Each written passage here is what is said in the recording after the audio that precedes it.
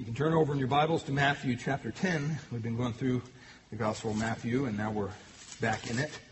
We have 2 more weeks dealing with these guys, just who were these guys. And this morning we'll be looking at Matthew, Thomas, and possibly James, if we have a little time there at the end. But I just want to read the first part of Matthew for us so it's kind of fresh in our minds. And you can follow along in your Bibles. Matthew chapter 10, beginning in verse 1. And when he had called his 12 disciples to him, he gave them power over unclean spirits to cast them out and to heal all kinds of sickness and all kinds of disease. Now the names of the 12 apostles are these. First, Simon, who is called Peter, and Andrew his brother, and James the son of Zebedee, and John his brother, Philip and Bartholomew, Thomas and Matthew the tax collector, James the son of Alphaeus, Lebbaeus, whose surname was Thaddeus, Simon the Canaanite, and Judas Iscariot, who also betrayed him. One thing we've been seeing as we've been going through this, and I'd encourage you, if you haven't heard the previous messages on these guys, to get them, and they're back there on the internet. But God is in the business of using all kinds of people. We see that clearly throughout Scripture. Last time we looked at the Philip and Bartholomew, we saw that God uses people who are unqualified. And that would include all of us because we're all unqualified. None of us have any qualifications before God whatsoever. The Bible says, as a matter of fact, it describes mankind as having no righteousness of his own. The Bible said that all have sinned and fall short of the glory of God. There's none righteous, no, not one. That includes me, that includes you, that includes the entirety of creation as we know it. That's what the Bible says. And yet, we saw how God took these unqualified men and did amazing things with them. Amazing things. He literally turned the world upside down as they knew it in that time. But God can take very few and do a lot with it. Isn't that right? That's right. That's what God's all about. You think in the Old Testament, you think of somebody like Shamgar, who was a judge in Israel. One day he picks up an ox goad, who's basically a sharpened stick used to prod oxen along, and he's able to kill 600 of the enemy with this simple little stick. One man. Amazing. And then you think of other people. You think of folks like Gideon, who was ready to do battle with the Midianites in the Old Testament. And he had his army together, and he had 32,000 men. That's a pretty good army, right? Well, God said that's too many. And as you read the story, basically God whittles his army down to 300 men. And then he says, now you're ready to go do battle. That doesn't make sense in our minds. That doesn't make logical sense. But in Judges, we find out basically what happened. It said the enemies were like grasshoppers. Just multitude of them. And their camels were without number. And yet God somehow took those 300 men of Gideon. And you know what? They didn't even have to do anything. All they did was make some noise, the Bible says. And God just confused the enemy. And they had the victory. It's amazing what God can do with so few in his hand when it's yielded to him. See, God is not restrained by how many people there are or how lack of people there are. It doesn't matter to him. I mean, so many times today, if you think of how churches are started a lot of times, they have to have what they call kind of a core group of people, and they have this big promotion thing, and then, usually they launch it on Easter Sunday, and they'll tell you in the history of the church as you read through, we launched on, and the first Sunday we had 300 people, or we had this many people, as if that means something. See, to God, that doesn't mean anything. God can use 2 people. He can use 1 person if that person is fully yielded to him. Now, in Matthew 10, we're reminded that once again, God uses unique people. People like you and I. He literally turned the world upside down. Can you imagine a time when there was a time in history when there was no church? There was no church. There was nobody coming on Sundays to worship God. They knew very little of salvation. There was no organization, there was no organism called the church at this time.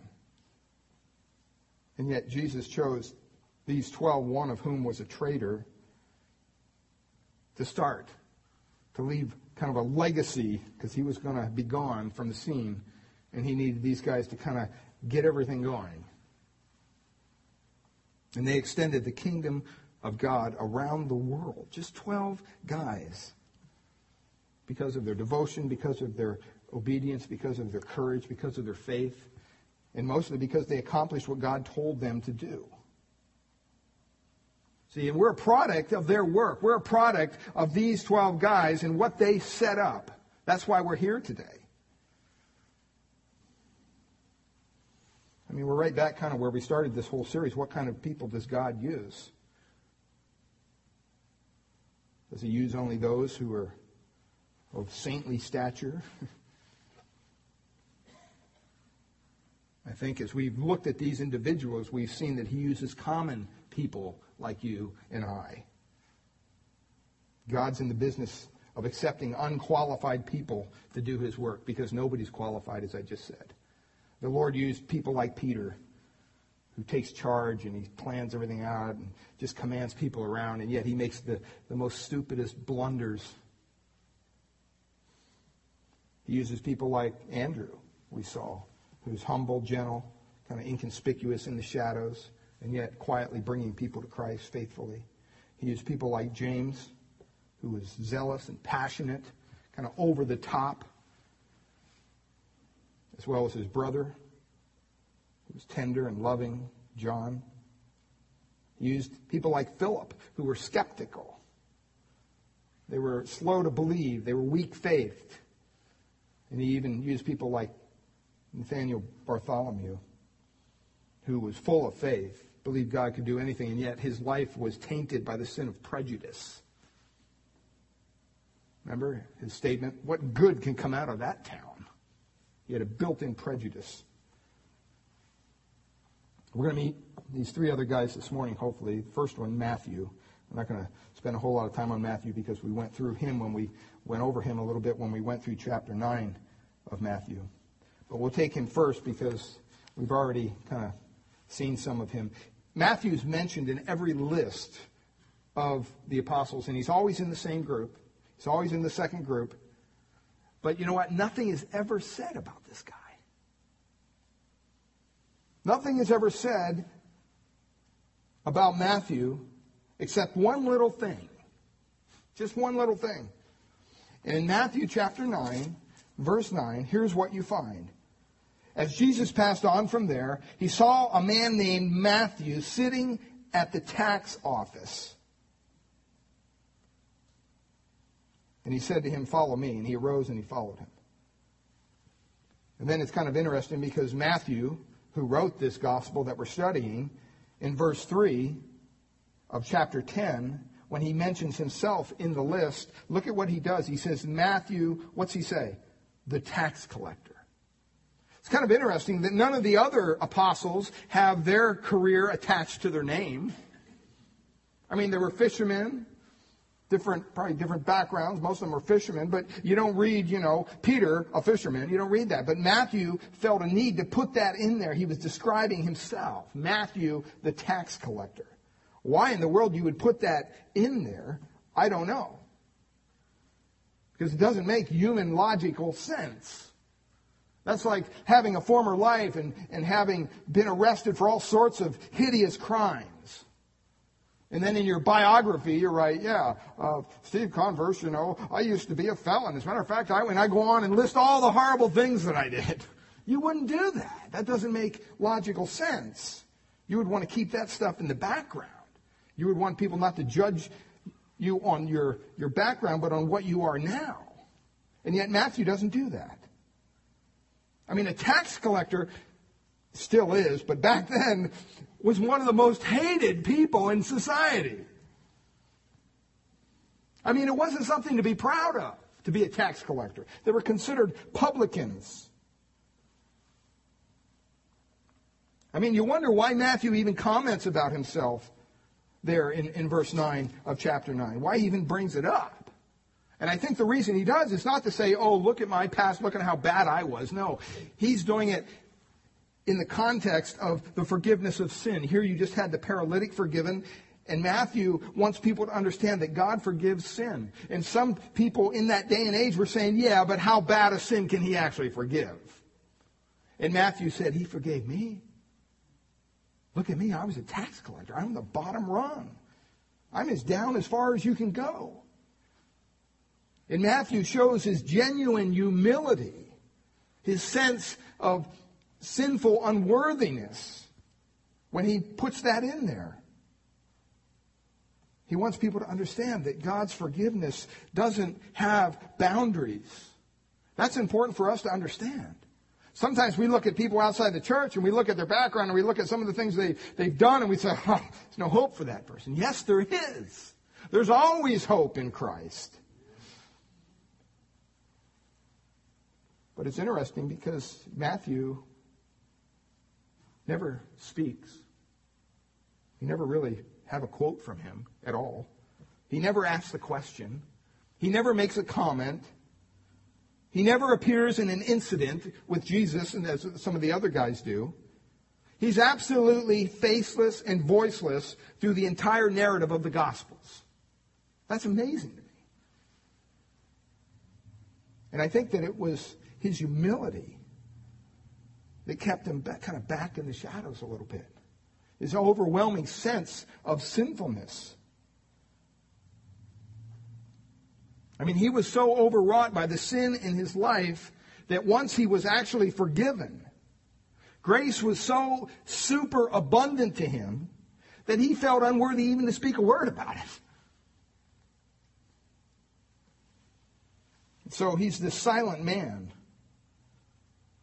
until Christ transforms him and tells him to pick up a pen and entrusts him to write 28 chapters in the New Testament, the Gospel of Matthew, that introduces the King of Kings and Lord of Lords to everybody.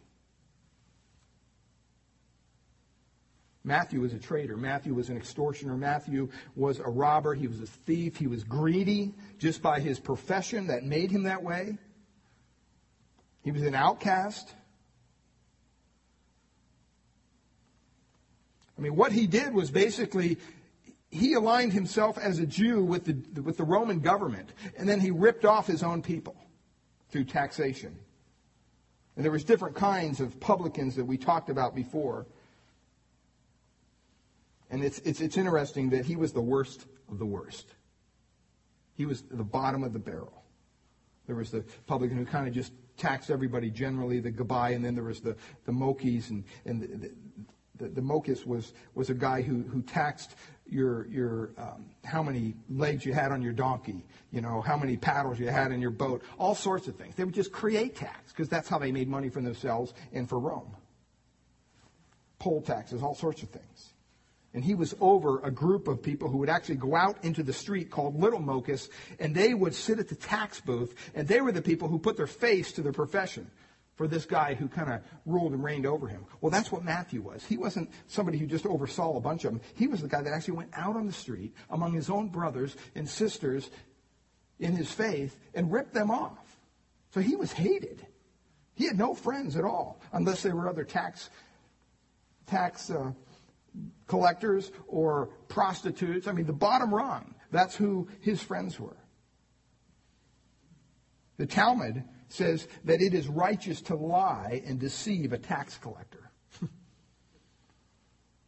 Now, make sure you understand that's the Talmud. It's not the Bible. Okay, so I'm not saying, the next time you file your tax, well, Steve says it's in the Bible, don't lie to it. No. Don't hang that on my hook, okay? The Talmud was the oral law of the Jewish faith. And they just kind of said that they're so despicable, you can even lie to them. No tax collector was ever permitted to testify in court because they were known to be such liars. Nobody would trust them. They took bribes. They could never enter the synagogue to worship. That's why in Luke 18, when we see the publican who's humble before God, his heart broken, it says that he's standing afar off. He couldn't go to the synagogue to worship. He had to stand off in the shadows, and it says he beat his breast, and he said, God, be merciful to me, a sinner. See, he was desperate for God's touch. That's where Matthew was. And that's where anybody needs to be when they truly, honestly come to Christ. See, we have a lot of people that make a profession about Christ. Oh, yeah, I love Jesus. Oh, yeah, I read the Bible. Oh, yeah, I pray. I do all these things. The Bible says, a little later on in the Gospel or earlier on in Matthew, it says that, there's going to be people that do a lot of good things and stand before God one day and say, Lord, Lord, haven't we cast out demons? Haven't we healed the sick? Haven't we done this? Haven't we done that? And he's going to turn to them and say, you know what, pal, I never knew you. Be gone. And they'll be cast into utter hell, utter darkness for eternity. See, it's so easy. The enemy is not stupid. The enemy wants us to think that when we do certain things or we act a certain way, that makes us okay with God. And that's not the way it is. See, we have to stop and we have to look at our hearts. And we have to come before a holy God and realize that our hearts are dark. Our hearts are stained with sin, the Bible says. And that we need to be desperate before a holy God. We need to cry out to him and say, God, save me. There's no other way for me to be saved. There's a song we sing once in a while called Desperate for You. It's called The Air I Breathe. And it says this. For a while, I had a hard time with this song. I'm thinking, what does this song mean? It says, this is the air I breathe. This is the air I breathe. Your holy presence living in me. This is my daily bread. This is my daily bread. Your very words spoken to me. And then the chorus says this. And I'm desperate for you. And I'm lost without you. See, that's the point where someone has to come before salvation is activated in their life. If you think for a second that somehow you're saving yourself, you're trusting in your own good works, you're trusting in trying to clean up your act, you used to hang around with these people, you used to do these things, you're not going to do that anymore because now you're, quote, going to church, so you got to act a certain way, you got to do, that's silly. God sees right through that to your dark, stain-filled heart, and he says, you know what? You need to come before me out of desperation. See, the problem with our churches today is somehow we think that it's our right to be saved. That God needs to save us. It's his duty to save us.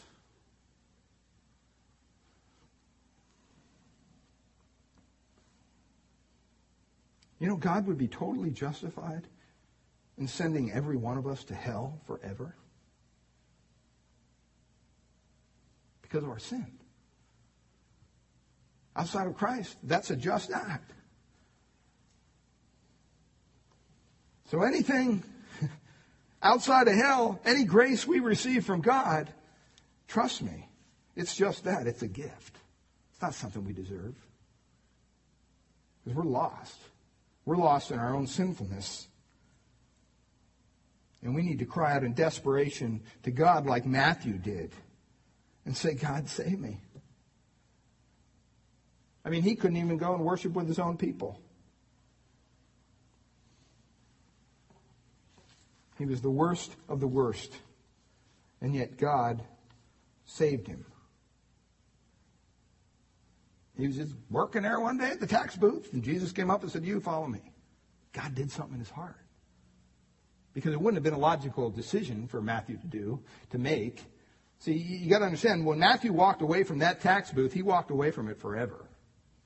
You don't desert a post that the Roman government put you in charge of without some of repercussions down the road. So when he got up from that tax booth and he said, okay, you know what, Lord, I'll follow you. What if Jesus wouldn't have forgiven him? What if Jesus was a sham? What if in 2 weeks Jesus would have said, just kidding, Matthew, sorry. The other guys, what they do? They go back to their stuff, right? They were fishermen. And we see in the Bible where when Jesus is off the scene, after he dies and all that, in John 21, they go back to fishing. Matthew couldn't. He couldn't go back to his profession. It was impossible. He utterly walked away from everything he knew to follow Christ. See, that's the kind of desperate act that's needed. to save somebody. I mean, so many times we get people who are not believers and we start to tell them this jolly little story about 4 laws and how God loves them and has a wonderful plan for their life and all this. I mean, that may work sometimes, but I don't think that's the gospel that I read in the Bible. The Bible says that you got to come to the end of yourselves. You got to be desperate for God to save you. My Bible says that, you know what?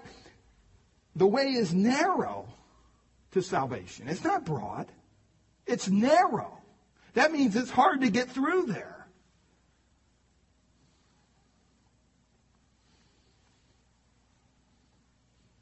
Matthew was just obedient to the Lord. He had quite a background in the Jewish faith. It's interesting that in the Gospel of Matthew itself, there are more quotes from the Old Testament than all the other Gospels combined. Because that was his background. He was into the Old Testament. He knew the Old Testament. He quoted from all 3 sections of the Old Testament: the Jewish law, the prophets, the holy writings. See, Matthew knew the law of God through the Old Testament. And yet, what's interesting to me is that there's no indication that all that knowledge that he had about the Old Testament changed him in any way. He was a tax collector, for goodness sakes. He was ripping off his own people. He was a cheat.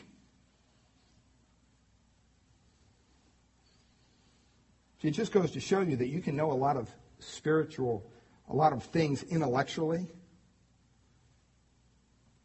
and totally miss the boat on a spiritual level. It's not about knowledge, beloved. It's about what are you doing with that knowledge?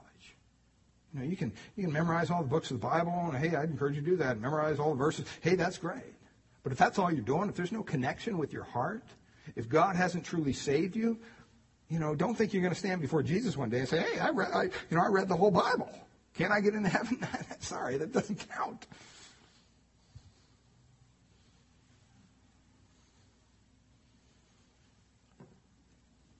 And so when Jesus comes along in verse 9, he says to him, follow me. And he arose and followed him instantly. It's amazing. He left his career, totally walked away from everything he knew. And it's interesting that the Pharisees and the scribes hated Jesus as much or even more than a tax gatherer. And so what's the first thing Matthew does? It shows that he had a burden for the lost. He goes out and he has a big banquet and he invites all his friends, who are a bunch of prostitutes and tax collectors, and he invites them over to the house for dinner, and then he invites Jesus into their midst. And he's saying, these guys have sins that need to be forgiven too, Jesus. What an incredible thing. And here are the Pharisees standing outside the home going, man, this guy's the Messiah and he's going to eat with these kind of people? I don't think so. They made a judgment call. The judgment call was wrong.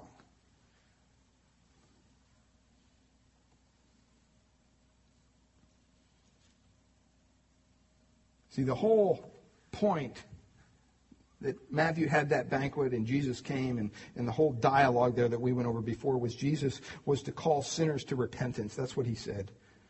And when they asked him, why is he hanging around with all these people? Jesus said, you know what? The people who are well don't need a physician, but the people who are sick. And so the whole thread here is the confession of sin, repentance, and forgiveness. And that's what Matthew continues to bring up. And he plops himself right down in the middle of the whole issue. And he says, you know what? I was lost. I needed to confess my sin. I needed to repent of my sin. I needed to follow Christ, and I got forgiveness. And if he can do it for me, he can definitely do it for you. Nobody knew that better than Matthew, because he knew what kind of a horrible person he truly was.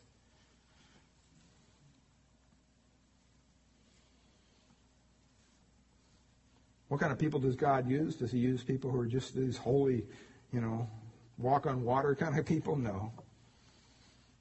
He uses vile, wretched, rotten sinners. He uses the most despicable people in society who are willing to be forgiven. If you're willing to come to him in humility and cry out to him and say, be merciful to me, a sinner. You might say, well, he could maybe use somebody like that, but probably wouldn't use them that much. Well, he used Matthew. using right the opening gospel in the New Testament. See, and it's important to understand here because the whole point of Matthew's story, you might say, is that God is in the restoration business. That's what he does. He takes the unqualified, he takes the down and outers, he takes those who don't have a chance in life, and he transforms them. It's nothing they do. It's what God does. That's his business. And Matthew risks a lot to follow Christ, but we see his humility. We see God working in his life. He never says anything about himself. He doesn't say anything about his talents or his gifts or anything about that. The only thing he wants people to know is that Jesus forgives sin, and that if he can forgive me, he can definitely forgive you. I think sometimes that when we look at certain individuals, or maybe we even feel that about ourselves, well, God couldn't use me or God couldn't save me. Yes, he could. He could. And he will if you cry out to him in faith. When you totally and utterly surrender yourself to the lordship of Jesus Christ, he'll save you. He'll save you. He's not going to turn you into some religious nut. You know, you're not going to, turn into somebody you're not. He uses your personality. He uses who you are, and he'll use you for his kingdom. An incredible way. One writer said this: the glorious unconventionality of Jesus Christ. He chooses the most unlikely people. That is so true. He just does. Well, let's look at the second guy this morning. Thomas is his name. What do you think of, quick, when I say Thomas? Doubt, right? Doubt. Just first thing that pops in, doubting Thomas, It's clear when you learn some things about Thomas that he's gotten some bad press. Okay? Thomas is a better man than you may think. People don't really understand who Thomas was. And so we're going to learn some things together as we take a deeper look at Thomas himself. The Bible doesn't say a whole lot about him, but he's mentioned 3 times. First place is over, once again, in the Gospel of John. So turn over to John chapter 11. And we're just going to look at these 3 brief texts about Thomas. In verse 14 of John chapter 11, the Lord is up there on the Jordan River, and the Lord is out of the city of Jerusalem because they were under pressure there, and there's a plot to take his life and everything. And so they left Jerusalem out in these outer parts there. And he and his disciples are up by the Jordan River. And in verse 14, it says there that news comes back that Jesus' friend Lazarus is sick and basically has died. And look at what it says in verse 14. This is amazing. And Jesus said to them plainly, after being informed, he said, Lazarus is dead. And then look what he says. And I'm glad. It's probably not, I don't think I've ever talked to somebody when they said, your brother passed away. Well, you know what? My brother's dead and I'm glad. I've never had that response. Okay, but that's what Jesus says here. He says, yeah, he's dead and I'm glad. And then he goes on, he says, for your sakes, I'm glad. I'm glad I wasn't there to spare his life. So that there's going to be a reason, there's going to be a miracle here that's going to cause you to believe even more in who I am. And so he says he's dead, and I'm glad for your sakes that I wasn't there, because now you're going to see something that will make you believe. And in verse 15 it says at the end there, that you may believe, nevertheless, let us go to him. Let us go to him. Now, you got to understand the context of what we're talking about here. They're here up by the Jordan.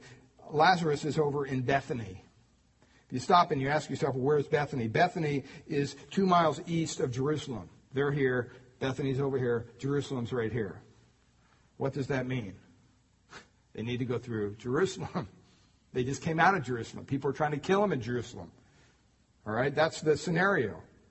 The group of disciples is a little kind of nervous about going back to Jerusalem because people just tried to kill the Lord and his followers there. That's why they left. And they thought they were going to go up to Galilee and see their friends. Now they're going back to Jerusalem, through Jerusalem. And look at what happens here. And Thomas apparently kind of moves into this situation rather quickly. And it says in verse 16, then Thomas, who is called the twin, or Didymus, he has a twin. There's two of them, but there's only one that's called to be an apostle. We don't know if it was a brother or sister, who knows? Doesn't say. But here's what he says to his fellow disciples. This is what we know of Thomas's character. Let us also go, and then he says, that we may die with him. I mean, when you stop and you look at this statement, basically what Thomas is saying is, you know what? This is a suicide mission. This is what this is. They all knew it. They were all looking at each other, disheartened. They're thinking, we can't do this. We can't go back to Jerusalem. And Thomas speaks up and says, well, let's just go with him and we'll die with him. That's the answer to the problem here. Now, there's several things that we can see here about Thomas. First of all, talk about taking initiative. That's exactly what he did, right? Everybody else is scratching their head going, well, gee, we can't, how are we going to go? We can't go back to Jerusalem. They'll kill us. And Thomas said, hey, let's go. We'll die with them. That's it. He just takes the initiative. There's also some pessimism here. Jesus didn't say he was going to go and die. Thomas just assumed that. He was convinced that Jesus was going to be killed if they went back to Jerusalem. And if they went, they would die. That's what Thomas assumed. It's very clear to him. So I see pessimism there in his character as well, but I also see courage. Because the greatest courage in the world is not the courage of an optimist. An optimist always thinks that everything's going to work out. So for him to say, oh, let's go, to just work out, that's not a big deal. But a pessimist thinks, hey, we're going to die, let's go anyway. That's the kind of courageous heart that I would like in battle with me. So Thomas says, we'll go, we'll die, and that's it. That's what's going to happen. Cut and dry. Figured it all out. I think what we're seeing here with Thomas is that he doesn't want to be without his Lord. He loved his Lord so much that he said, you know what? If you're going to die, I don't want to live. It's that simple. He was a man of courage. He was a man of love. He kind of had the mentality, death, yes. Disloyalty, never. I'll never be disloyal to you, Lord, but if you're going to die, I have to die too. That was his kind of the way he was. Now turn over to John 14.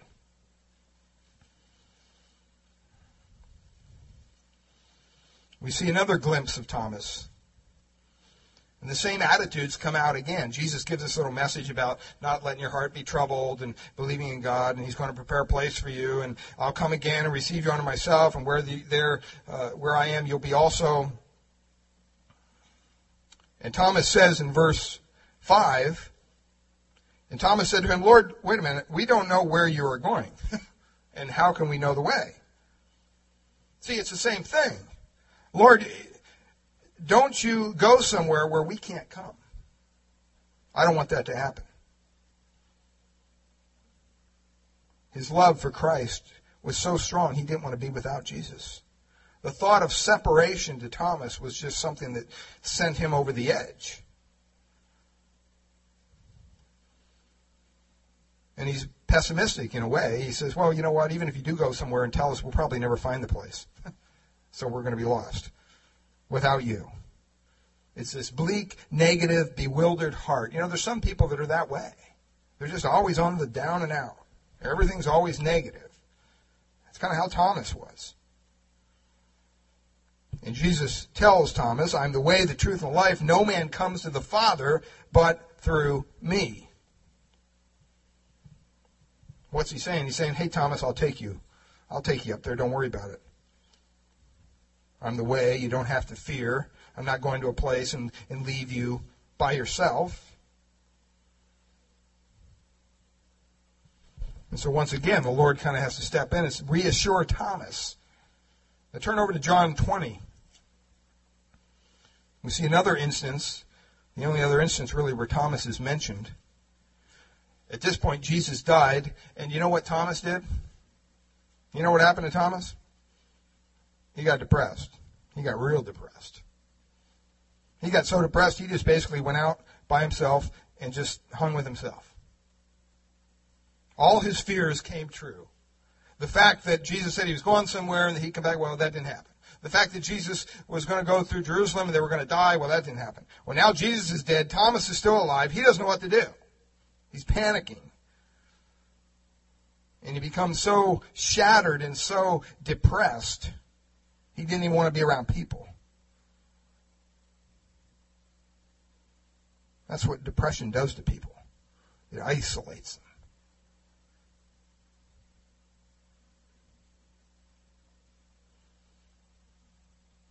In verse 24, it says, Thomas, one of the 12, called Didymus, wasn't with them when Jesus came.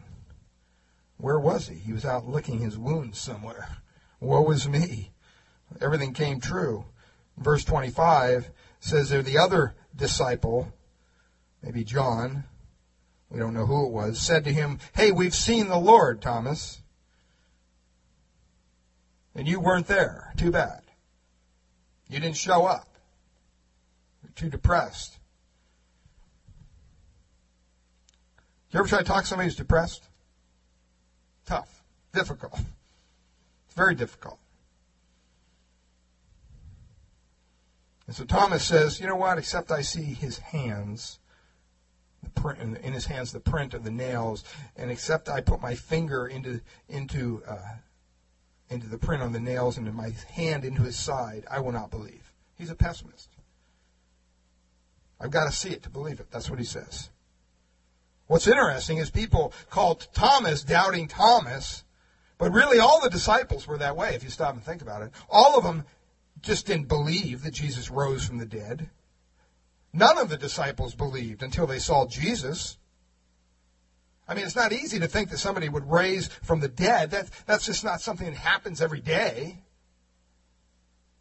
Remember on the road to Emmaus in Luke 24, 2 of the disciples were walking with the Lord. And they didn't believe that it was him. Until they saw. We opened their eyes.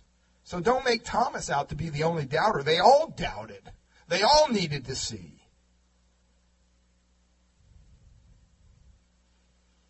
So the Lord, by the way, in case you don't know, the Lord doesn't mind people wanting to be sure about their faith.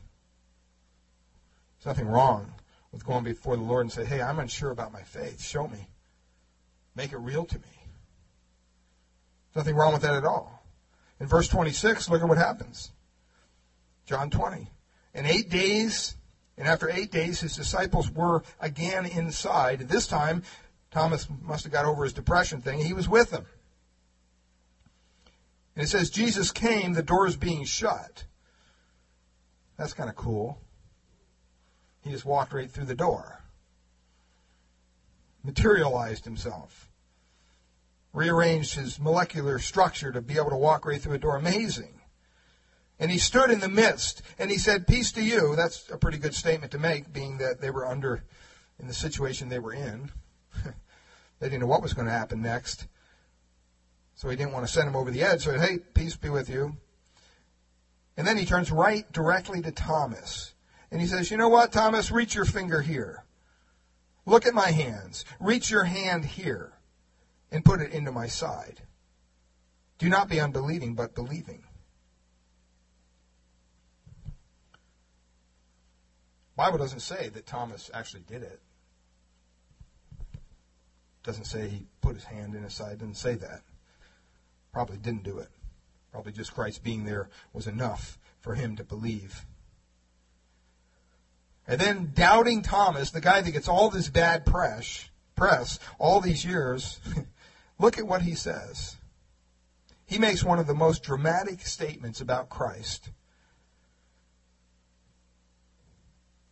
He answered and said unto him, my Lord and my God.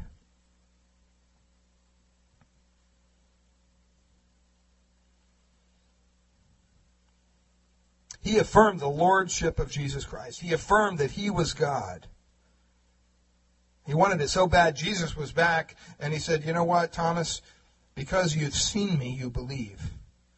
And you're not alone. The rest are basically in the same camp with you. And then he says this, which is interesting. Blessed are they that have not seen and yet believed. You know who that is? That's us. I don't know about you, but I've never seen the risen Lord face to face. One day I will, but I haven't seen it yet. And yet the Bible says that we are blessed because we believe, and yet we haven't seen. So Thomas was this melancholy, moody, pessimistic person. But when he saw the Lord Jesus Christ, he gave the greatest testimony ever. And in one little statement, my Lord, my God, he literally destroys every lie that's ever been told about Christ in the history of man. The Mormons are funny when they come to this phrase. What they say, because they don't believe Jesus was God, what they say is that Thomas answered and said unto him, he looked at Christ and he said, my Lord. And then he looked up to heaven and said, my God. That's their answer to this testament of Christ's deity, which it's not there and it doesn't make any sense that he would do that. But it's a monumental statement. And Thomas, the doubter, just like all the other disciples were, he was able to make that statement. Jesus wants us to be sure of our faith. And you know what? The way that we can be sure, one of the ways it helps us to be sure in our faith is to surround ourselves with believers. To be part of a fellowship that's active, that's able to come together outside of Sundays. I mean, it doesn't mean that Christ can't meet you, at home in your prayer closet. That's fine. Okay? But there's something to be said when the body of Christ comes together. That's why here we invite you to be part of a grace care group Wednesday or Friday. We invite you to come out to be part of a smaller group than what we can do here on Sunday. We believe it's a biblical mandate. In 1 Thessalonians 5:11, it says that we are to encourage and build up one another in the body of Christ. How are you going to do that on a Sunday morning? It's not going to happen. It's a different dynamic. Hebrews 10:25 says, don't neglect us meeting together as the habit of some, but encourage one another. And all the more if you see the day drawing near. I mean, I don't know if you've read the news lately, but the day's drawing near, beloved. It's getting closer and closer and closer. Every time I read the news anymore, I don't get discouraged, I get encouraged. It's like, man, this is like reading the Bible. This stuff's just coming true. There's going to come a day when Christ comes back, the church will be taken out of here. It's going to be incredible. That's Thomas. You could see the difference when he was around the disciples, and when he drew away, he pulled away because of his depression, whatever it was that led him to do that. We need to be part of a small group, of a body that cares and exhorts one another. That's what we're called to do. We don't know much about how Thomas was ended. His life was ended. The tradition says that he preached as far as India. Some traditions say. One tradition says that he died in a very special way. They took a spear and they rammed it through him, which is kind of interesting, being that he said that he would have to put his hand in the side of Christ to believe. That's just all kind of folklore, history. We don't know exactly what happened. But what kind of people does God use? He uses people like Matthew. He uses people like Thomas. And now we come to the third group, James, the son of Alphaeus. And this is rather quick because this guy would never make Who's Who. Okay? He'd never be on a talk show. Who is this guy? James, the son of Alphaeus. You know what the Bible says about him? Nada. Nothing. Zippo. So that's basically, but I have a couple things I want to share before we close. So, I mean, he had a famous name, James. There was James, the son of Zebedee, that we already looked at. He was one of the sons of thunder. There was James, the brother of our Lord, and there was James, the son of Alphaeus. He never wrote anything. He never said anything. He never asked anything. He never did anything recorded in the Bible. In fact, over in Mark, if you look at Mark 15:40, it gives a description of this guy, James. This is about all we have, other than him being listed in in the other lists. James 15:40.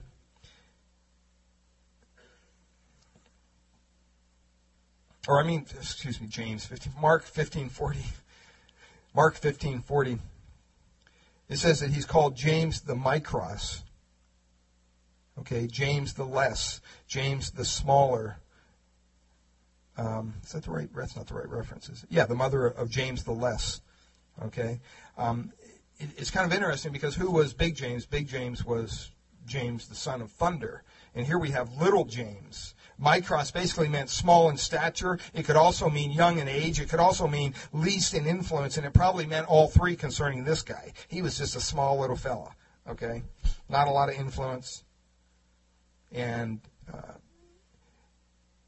just not a lot to tell about him. But it's interesting to me that he was a small little guy, and yet God did call him to be an apostle. He did use him. We just may not have recorded what was being used. It's encouraging to me because God doesn't use necessarily just the superstars like Peter or John. Sometimes you hear people say, I think somebody was talking about that this morning, I don't know, but you hear people say, gee, I just wish so-and-so would become a Christian, because if they became a Christian, some movie star or some, boy, think of the influence. Oh, the kingdom of God. You know what? That doesn't impress God. It's kind of a silly statement. And sometimes when we stop and we think about that,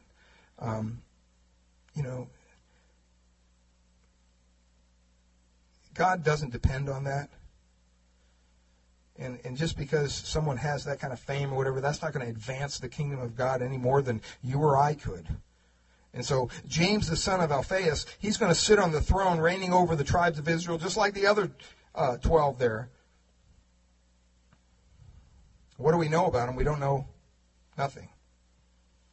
All we know that somehow God used him in a miraculous way. Some believe that maybe he was the brother of Matthew, because they both were from Levi, the son of Alphaeus. So maybe he was Matthew's brother. Maybe he was a cousin of the Lord himself. We don't know. He didn't say anything. There's nothing really recorded about him. But I bring that up because it shows us very clearly that when we look at the apostles, okay, the apostles demonstrate to us that it's not about the worker themselves. It's not about the person themselves. It's about the kingdom work. It's never about the worker. And sometimes I think we get that wrong today in our churches. It was Paul who said, so what is Apollos? What is Paul? Remember? It is God that gives the increase. 1 Corinthians 3. The worker is nothing. So the New Testament never even focuses on these guys. This last group is pretty much empty, except for Judas of Iscariot, who basically, we're going to look at him next week. But there's not a lot about these guys, and yet they're no less important than the other apostles. And I think that it's important for us to see that, because sometimes we make a lot about somebody's gifts or somebody's talents or whatever it is. And to God, that's a side issue. He just wants a heart that's yielded to him. Beloved, trust me, if he can use Balaam's ass to take forth his work in the Old Testament, he can surely use you or I if we yield to him. The Bible says he can even make the rocks cry out if he has to. See, the human instrument is not the issue. And yet, somehow in churches today, that has become the issue. Oh, this person's so gifted. This person's so intellectual. Oh, you should hear this person preach, or this person teach, or, oh, this guy's such a soul. And it's all focusing on an individual. And God's saying, that's not right. You need to focus on me. I need to get the glory. And I'm not saying those people are even asking for the glory. They're probably not even the problem. It's people that are looking at them. And it's very easy to happen today in their society, and we put people on pedestals. Don't ever do that. The Bible doesn't do that. The focus is always on, and should always be, on Christ.